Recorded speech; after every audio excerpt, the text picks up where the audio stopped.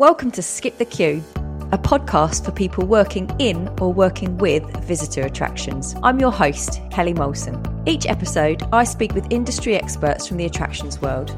In today's episode, I speak with Andy Povey, Managing Director, UK and Ireland for Convios. Andy shares with us the 5 key digital trends attractions shouldn't miss out on, and research into dynamic pricing for theme parks and tourist attractions. If you like what you hear, you can subscribe on iTunes, Spotify, and all the usual channels by searching Skip the Queue. Andy Povey, it is so lovely to have you on Skip the Queue podcast today. Thanks for coming on. Thank you. It's my absolute pleasure. And I know you've been a bit poorly, so let's just state now, poor old Andy has had COVID and he's got a little bit of a cold today. So be kind to him. It's man flu. It's always man flu, Andy. Right. As ever, we're going to start with icebreakers, and I've got a really good one for you. So how would you describe your job to a 3-year-old? Oh, to a 3-year-old? Well, I've got 8-year-old twin girls.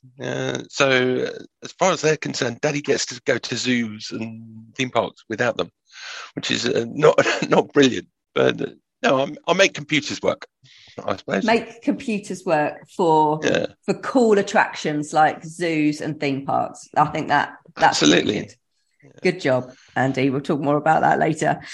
Okay, what one thing would you make a law that isn't one already?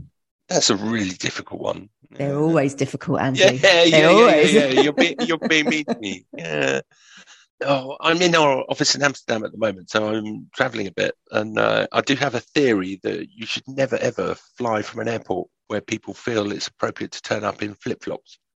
Well, even if you're travelling back from holiday and it's a bit warm. So the law would be, if I'm at an airport and I'm waiting in the baggage carousel, you need to get out of my way.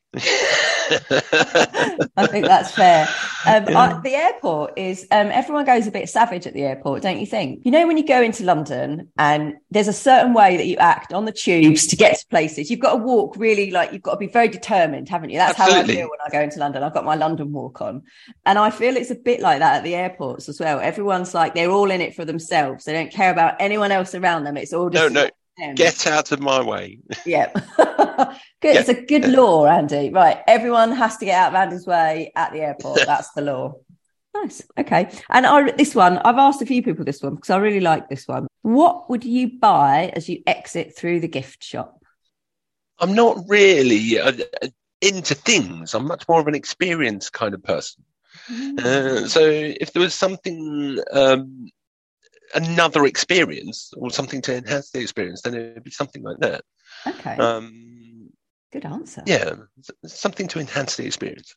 Good answer. I like that, Andy. And we'll talk about that a little bit more later as well. What would your twin girls pick? What would be their things from the theme park? Oh, cuddly toys. I mean, you must be the same. Shelves and shelves and shelves of these things in the house. My daughter is doing incredibly well from all of the visits, though, that I have been on recently. Yeah, let me tell you, the gift shops. I'm being rinsed. Squishimals. Gift shops. Yeah, squishy animals, all sorts of stuff she's now got from various attractions that she's never been to. Like, I'll have to take her to say thank you.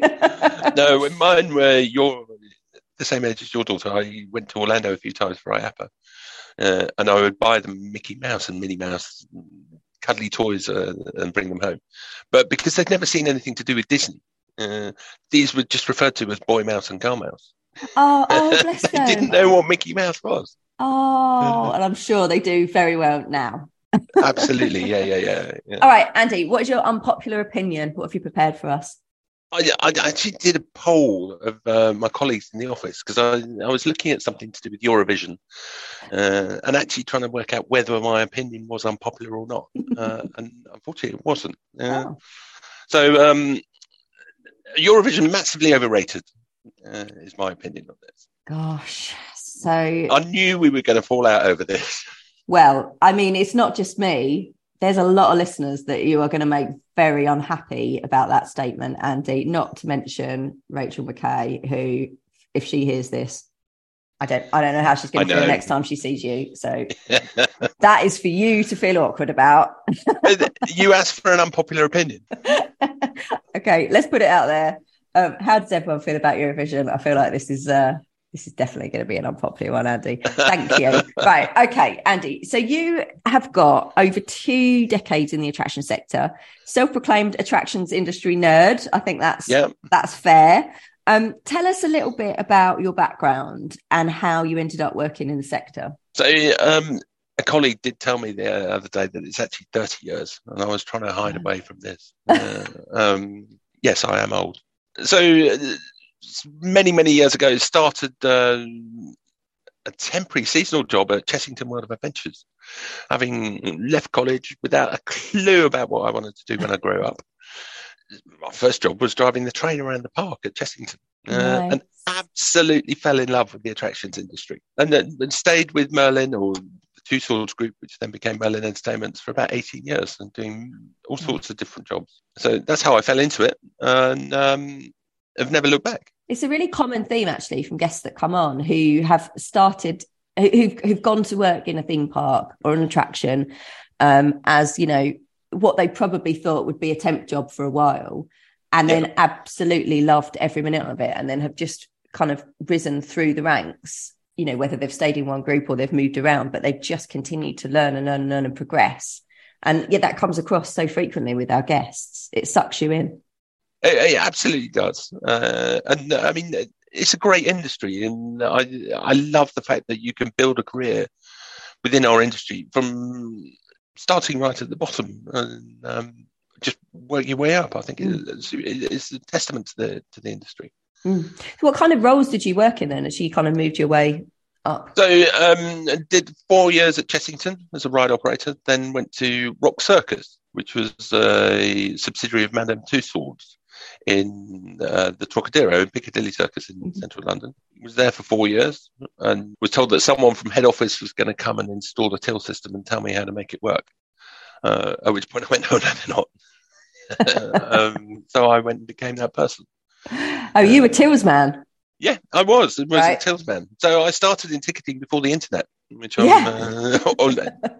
before anybody really knew what the internet was. And then moved to Madame Tussauds for a short period of time, and then to what was Tussauds Group head office in Tottenham Court Road, looking after all of the till systems for the organisation, and then did that for about 10 years, and then left, went and joined the supplier that we were using, Tussauds, so Gateway Ticketing. I was with them for 10 years, basically convinced them to set up a UK office, and I ran the UK office for 10 years. And then after COVID, decided it was time to go and do something else. So came across Convius, the company I work for now, and whose office I'm sitting in today. And that's it, really. That's a very brief summary of Andy's career. Excellent career. I'd like to hear a little bit about Convius. So I am aware of you, and I think that most people at the moment would be aware of Convius. They're everywhere. Convius are everywhere. Yeah, we're bright pink, and we shout a lot. They're pink, and you have don't know what they do. You have fantastic stands at events that we all attend. But I think there's something really different about Convius, and can you just tell us a little bit about it? So it's not just what Convius are doing. There's something going off in the whole world of technology. The Salesforce are referring to as the fourth industrial revolution. So computing was the third industrial revolution from sort of 1949 to 2010. The fourth industrial revolution is all about data. And 5 years ago, everyone was talking about big data, and that was the buzzword that was everywhere. So we were just storing loads and loads of information. The fourth industrial revolution we're seeing now is actually doing things with that data, because there's no point in just paying for a load of storage somewhere if you're not going to do anything with it. So what we're doing at Convius with that data is really sitting on top of our partners' websites rather than being a page that you go off to, and gathering as much data as we possibly can. So we pull in long-range weather forecasts, we're pulling in all sorts of information about how people are interacting with the website, and ultimately just using it all to drive sales and increase sales for our partners. I know that the weather thing is a really small thing of the system, like it's a tiny thing, but it's the thing that sticks in my head the most, because I just think it's blooming genius. Like, how, I know it's such a small thing, but it's such a clever thing to have. I mean, it really does affect attendance at so many attractions. And I love Dom Jones when he was talking to you. I love his take on the weather of if you're going to blame the weather, you should also give the weather credit when you have a great attendance. I agree. Yeah, I love that quote from Dom. So it is really interesting in terms of what Convios do, because I think that one of the things that attractions could be better at is using the data that they already have in more sophisticated ways. And the Convios platform allows you to do that really easily, because let's face it, marketing teams are overstretched in attractions and they can be quite small at times as well. We had Danielle and Ross on from Drayton Manor a few weeks ago, and the two of them pretty much head up their department, and I know they have a head of marketing as well, but that's a small team for what is a significant attraction. Yes. So anything that we can help to put in place for those teams is ultimately going to make it easier for them and make it better, and they'll be able to understand better what their customers are actually doing. Yeah, and ultimately it's about making it easier for the customer. There's a whole focus on personalization at the moment, again, across the industry. So rather than it being one-to-many, it's one-to-one personalization. And looking at, if we know something about the customer, so take me, for example, I buy family tickets and I love industrial heritage. So Google knows that about me, and Google will tell every website that I go to, that's who I am. So if we've got a family offering as an attraction, then let's promote the family offering. If you've got an industrial heritage offering, let's promote the industrial heritage offering to the people who've identified that they are. Ultimately, it's about giving people what they want. And that's the really smart bit, isn't it? That, the system can identify the person that's coming and, show them the things that are more relevant to them from that attraction than the standard things that, they might like, they might buy, but actually this is the one that they really want, because that's connecting with them at a completely deeper level. That's some of the stuff that I want to talk about today. So one of the things that's good about Convios, and I think I'd like to hope that Rubber Cheese are aligned in this way as well, is that when we think about talking to attractions, we're giving them things that are useful. I think that ultimately, from any marketing perspective, is how useful can you be? This content that I'm putting out, what value does it bring somebody, and how can they engage with it, and is it helpful for them? And that's what I feel Convios does really well. And I see a lot of your articles on Blue Loop, for example, and a couple of months, a month or so ago, there was an article about the 5 key digital trends for attractions as we roll into 2023. And I think that this is a really good time to talk about these things, because people are doing a lot of planning at this time of year. They're in Christmas, which this year feels very busy because it's the first Christmas that people can. It's the first one, though, isn't it? If you think about it, that people can actually go out and feel comfortable that the things they're going to book, they can actually do. Last year, we still had that Omicron. Do we do big groups? Do we just stay inside a little bit longer? But this year feels busy. And I think that attractions will get through Christmas, have a brilliant Christmas. And then January will be that time when they go, right, this, what are we doing? This is what we need to focus on now. So this is very pertinent, comes at a great time. One of the key trends that you just mentioned was personalization. So you talked about making things relevant to your audience, like really, really relevant. Are we talking about kind of exclusive here as well? Because we talk about that quite a lot, exclusive events and things that they can only get at certain places. Yeah, I think so. And I think that's one of the things that, not just around digital, I think it's one of the things that the attractions world will do to really weather the economic storm that we're going through at the moment. Generally, what we've seen over the past 12 months is that if you've got a short event or a short-term event, it tends to sell out. So looking at what you as an attraction can do that creates that exclusive event. So if you're a park, can you get Peppa Pig on site for 2 or 3 days? Can you get Paw Patrol there for a couple of days? So giving people that incentive to come and come again and come again. So not just being, this is the 6 weeks of the summer at my theme park. This is the Peppa Pig fortnight, or the 2 days, and this is the Paw Patrol 2 days.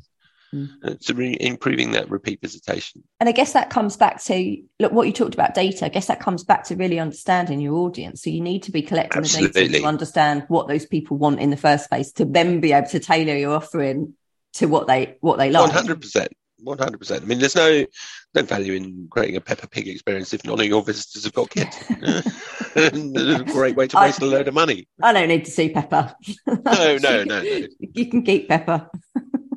So you talked earlier about, what you like, and that Google knows that about you. How do attractions tap into that? Through advertising, right? Well, it's not just advertising. It's actually looking at, you did the survey a few weeks ago about attractions and understanding Google Analytics, that kind of stuff. It's free. You do not need to pay to get Google Analytics data. It's there for you. And there are so many venues and so many prospective clients that I'm talking to now that don't have access to it.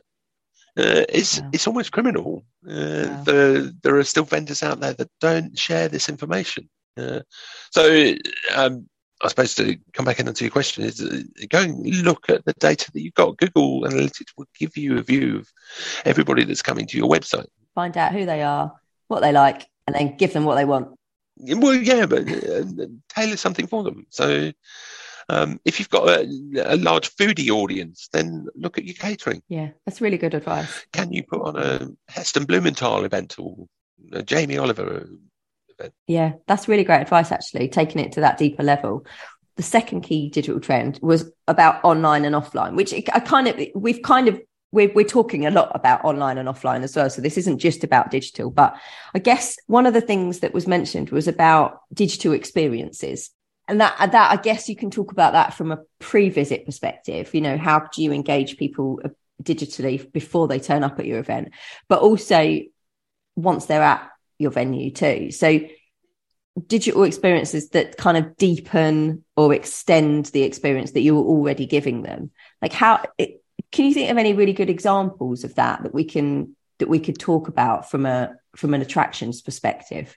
That's really difficult. The reason that we go to attractions as human beings is because we like doing physical things. We want to be with our friends. We want to be with our family. Particularly after COVID, it's been difficult to go and see Granny and whatever. So it's safer to go and visit a park or to visit a garden than it is to possibly all sit around in the lounge having a cup of tea. I can give you an unusual example, I suppose. There was the Forestry Commission did something a few years ago with the Gruffalo. It was an augmented reality thing. So as a parent, you could sit your child on a tree trunk and hold up your phone, and the augmented reality would superimpose an image of the Gruffalo sitting next to your child. They pulled it within 6 months because the parent is having this experience of looking at their child through a phone, whereas the child's sitting there going, well, Mummy or where's Daddy's the Gruffalo? just on their phone again. Mummy and Daddy's just on their phone again. What are we doing? Yeah. So in that situation, it's about getting back to reality rather than it being digital. So it's a really fine line. At what point does an app or a park map or something like that, at what point does it enhance your visit versus intruding on your visit? Yeah. That's a really good question. It's really funny because when you mentioned that, I was like, that's a perfect example of this, how digital interacts with nature. But you're right, aren't you? Because the child doesn't interact with it. They just see you pointing a phone at them again, or you interacting with your phone and not with them. I hadn't considered that, and what message that actually sends out to them while they're outside in nature as well. Yeah, and so I mean, I'm not a Luddite who's going, no, digital should be nowhere near your experience. It should be there and it should be enhancing, but actually really understand that it is enhancing. So if you talk to the guys from Bewilderwood, I know there was a podcast with Hannah. They delight on the fact that you can't get a mobile phone signal in Norfolk, because you should put your phone away. You're here to have a day out with the kids. Yeah, that's a really good point. I actually quite like it when I can't get any mobile signal, because it means that I'm present. Yes, it means I'm not worrying about like having to check something, or like I'm actually not even that concerned about, I need to get this picture for the gram. I just forget about it if we've got no signal. It's just not going to happen. One thing that we do have to think about, though, from an online perspective is about bookings. So what we have seen, and again, we've seen this in our Attractions website survey that we've just published is that bookings are increasing on mobile year on year on year on year.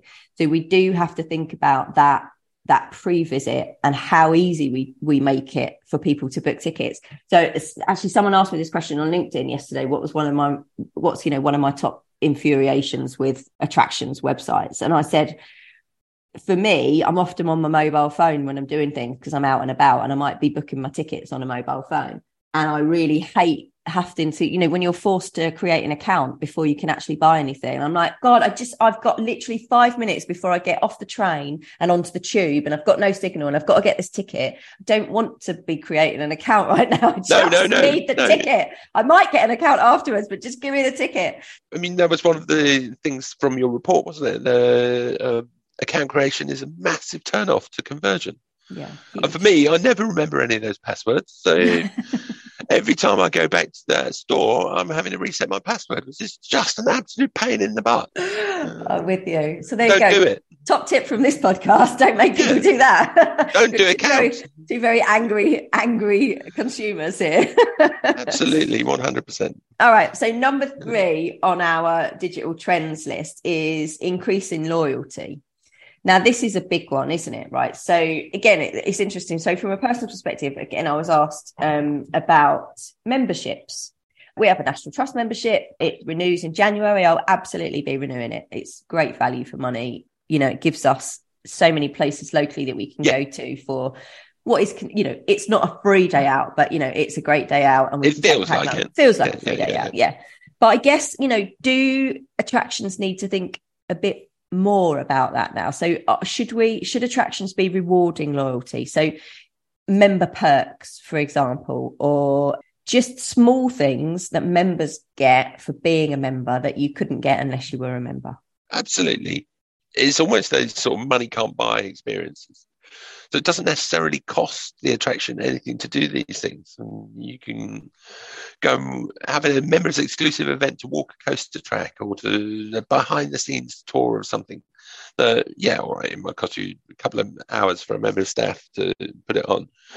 Again, as we came out of COVID, the first people that came to your attraction were your most loyal customers. They've come to see you as the first thing they can do. So as an attraction, you have the opportunity to harness that loyalty and turn these people into advocates. And that's going to be your best marketing resource, where they're recommending to people to come along and see you. So if you can deepen that relationship by rewarding, by sharing, then absolutely you should do it. Yeah. It's understanding what they want as well. So when we talk about delivering what they want, should attractions be surveying their members and finding out what more they can give them? And again, it comes back to the data thing again, doesn't it? Like, how well do you know your audience? Are you actually, from a member's perspective, are you actually giving them what they want? No, absolutely. And I mean, surveying's great.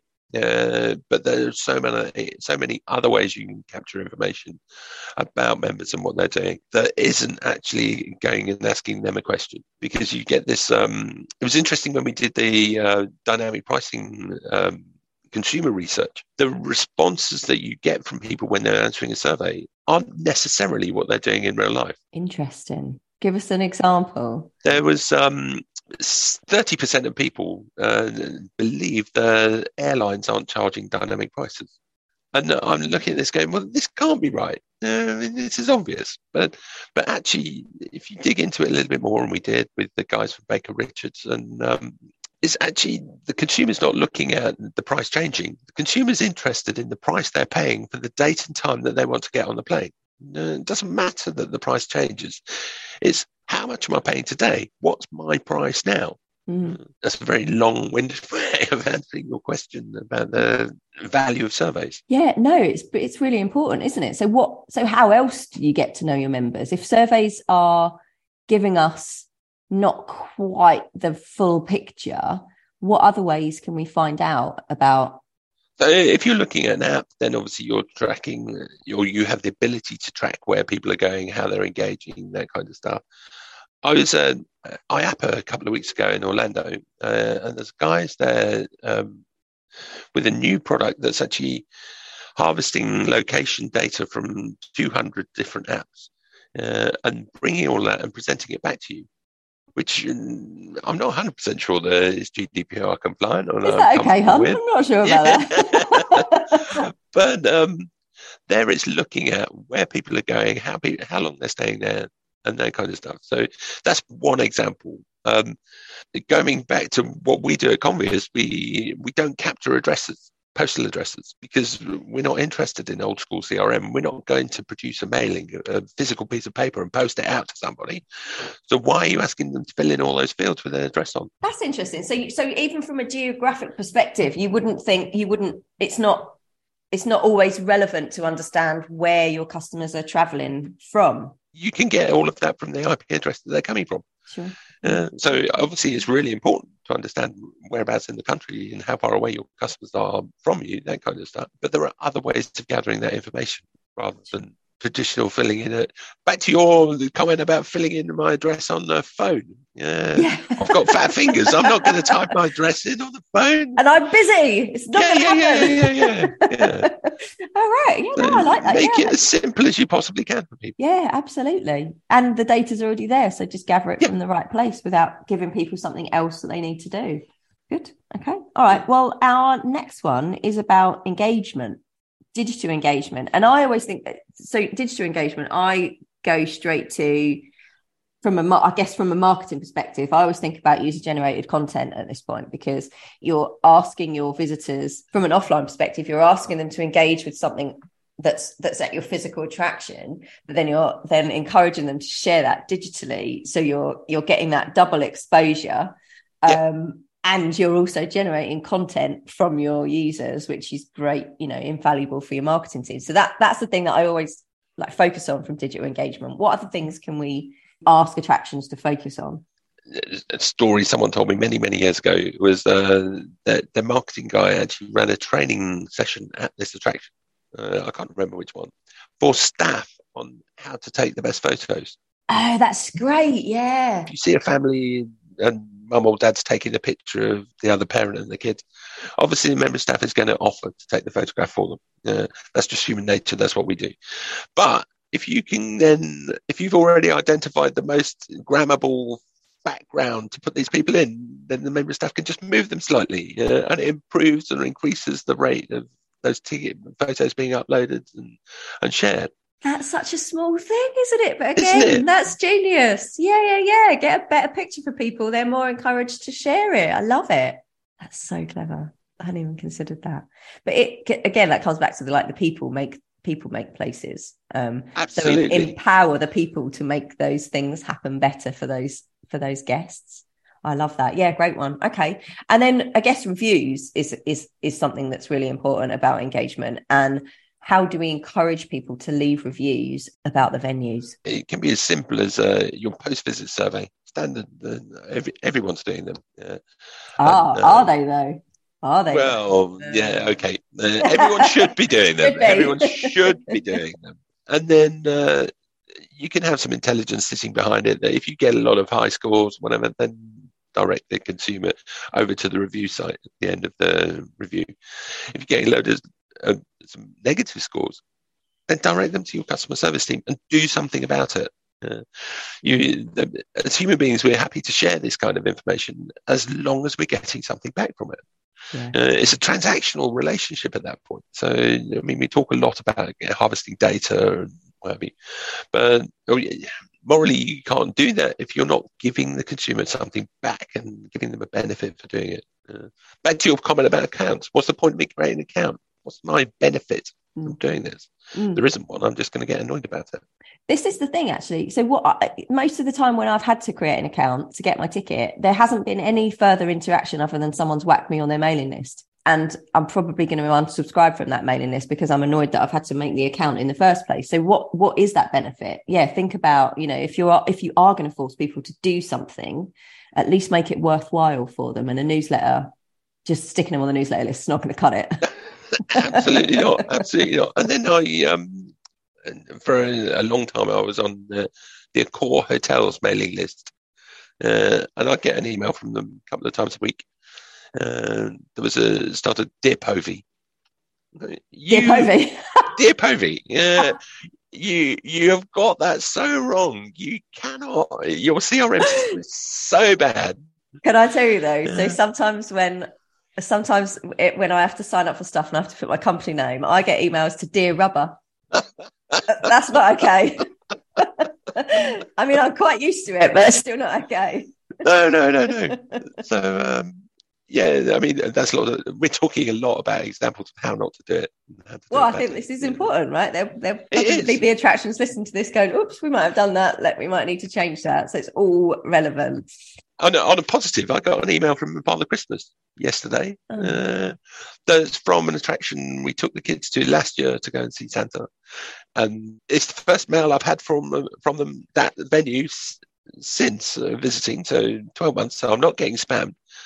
And you see Father Christmas arrive in your inbox. Oh, that's nice, isn't it? A very special moment. So that was very well done. Very well done. That's really smart, isn't it? If you're just going to send one email a year, make sure it's from Santa.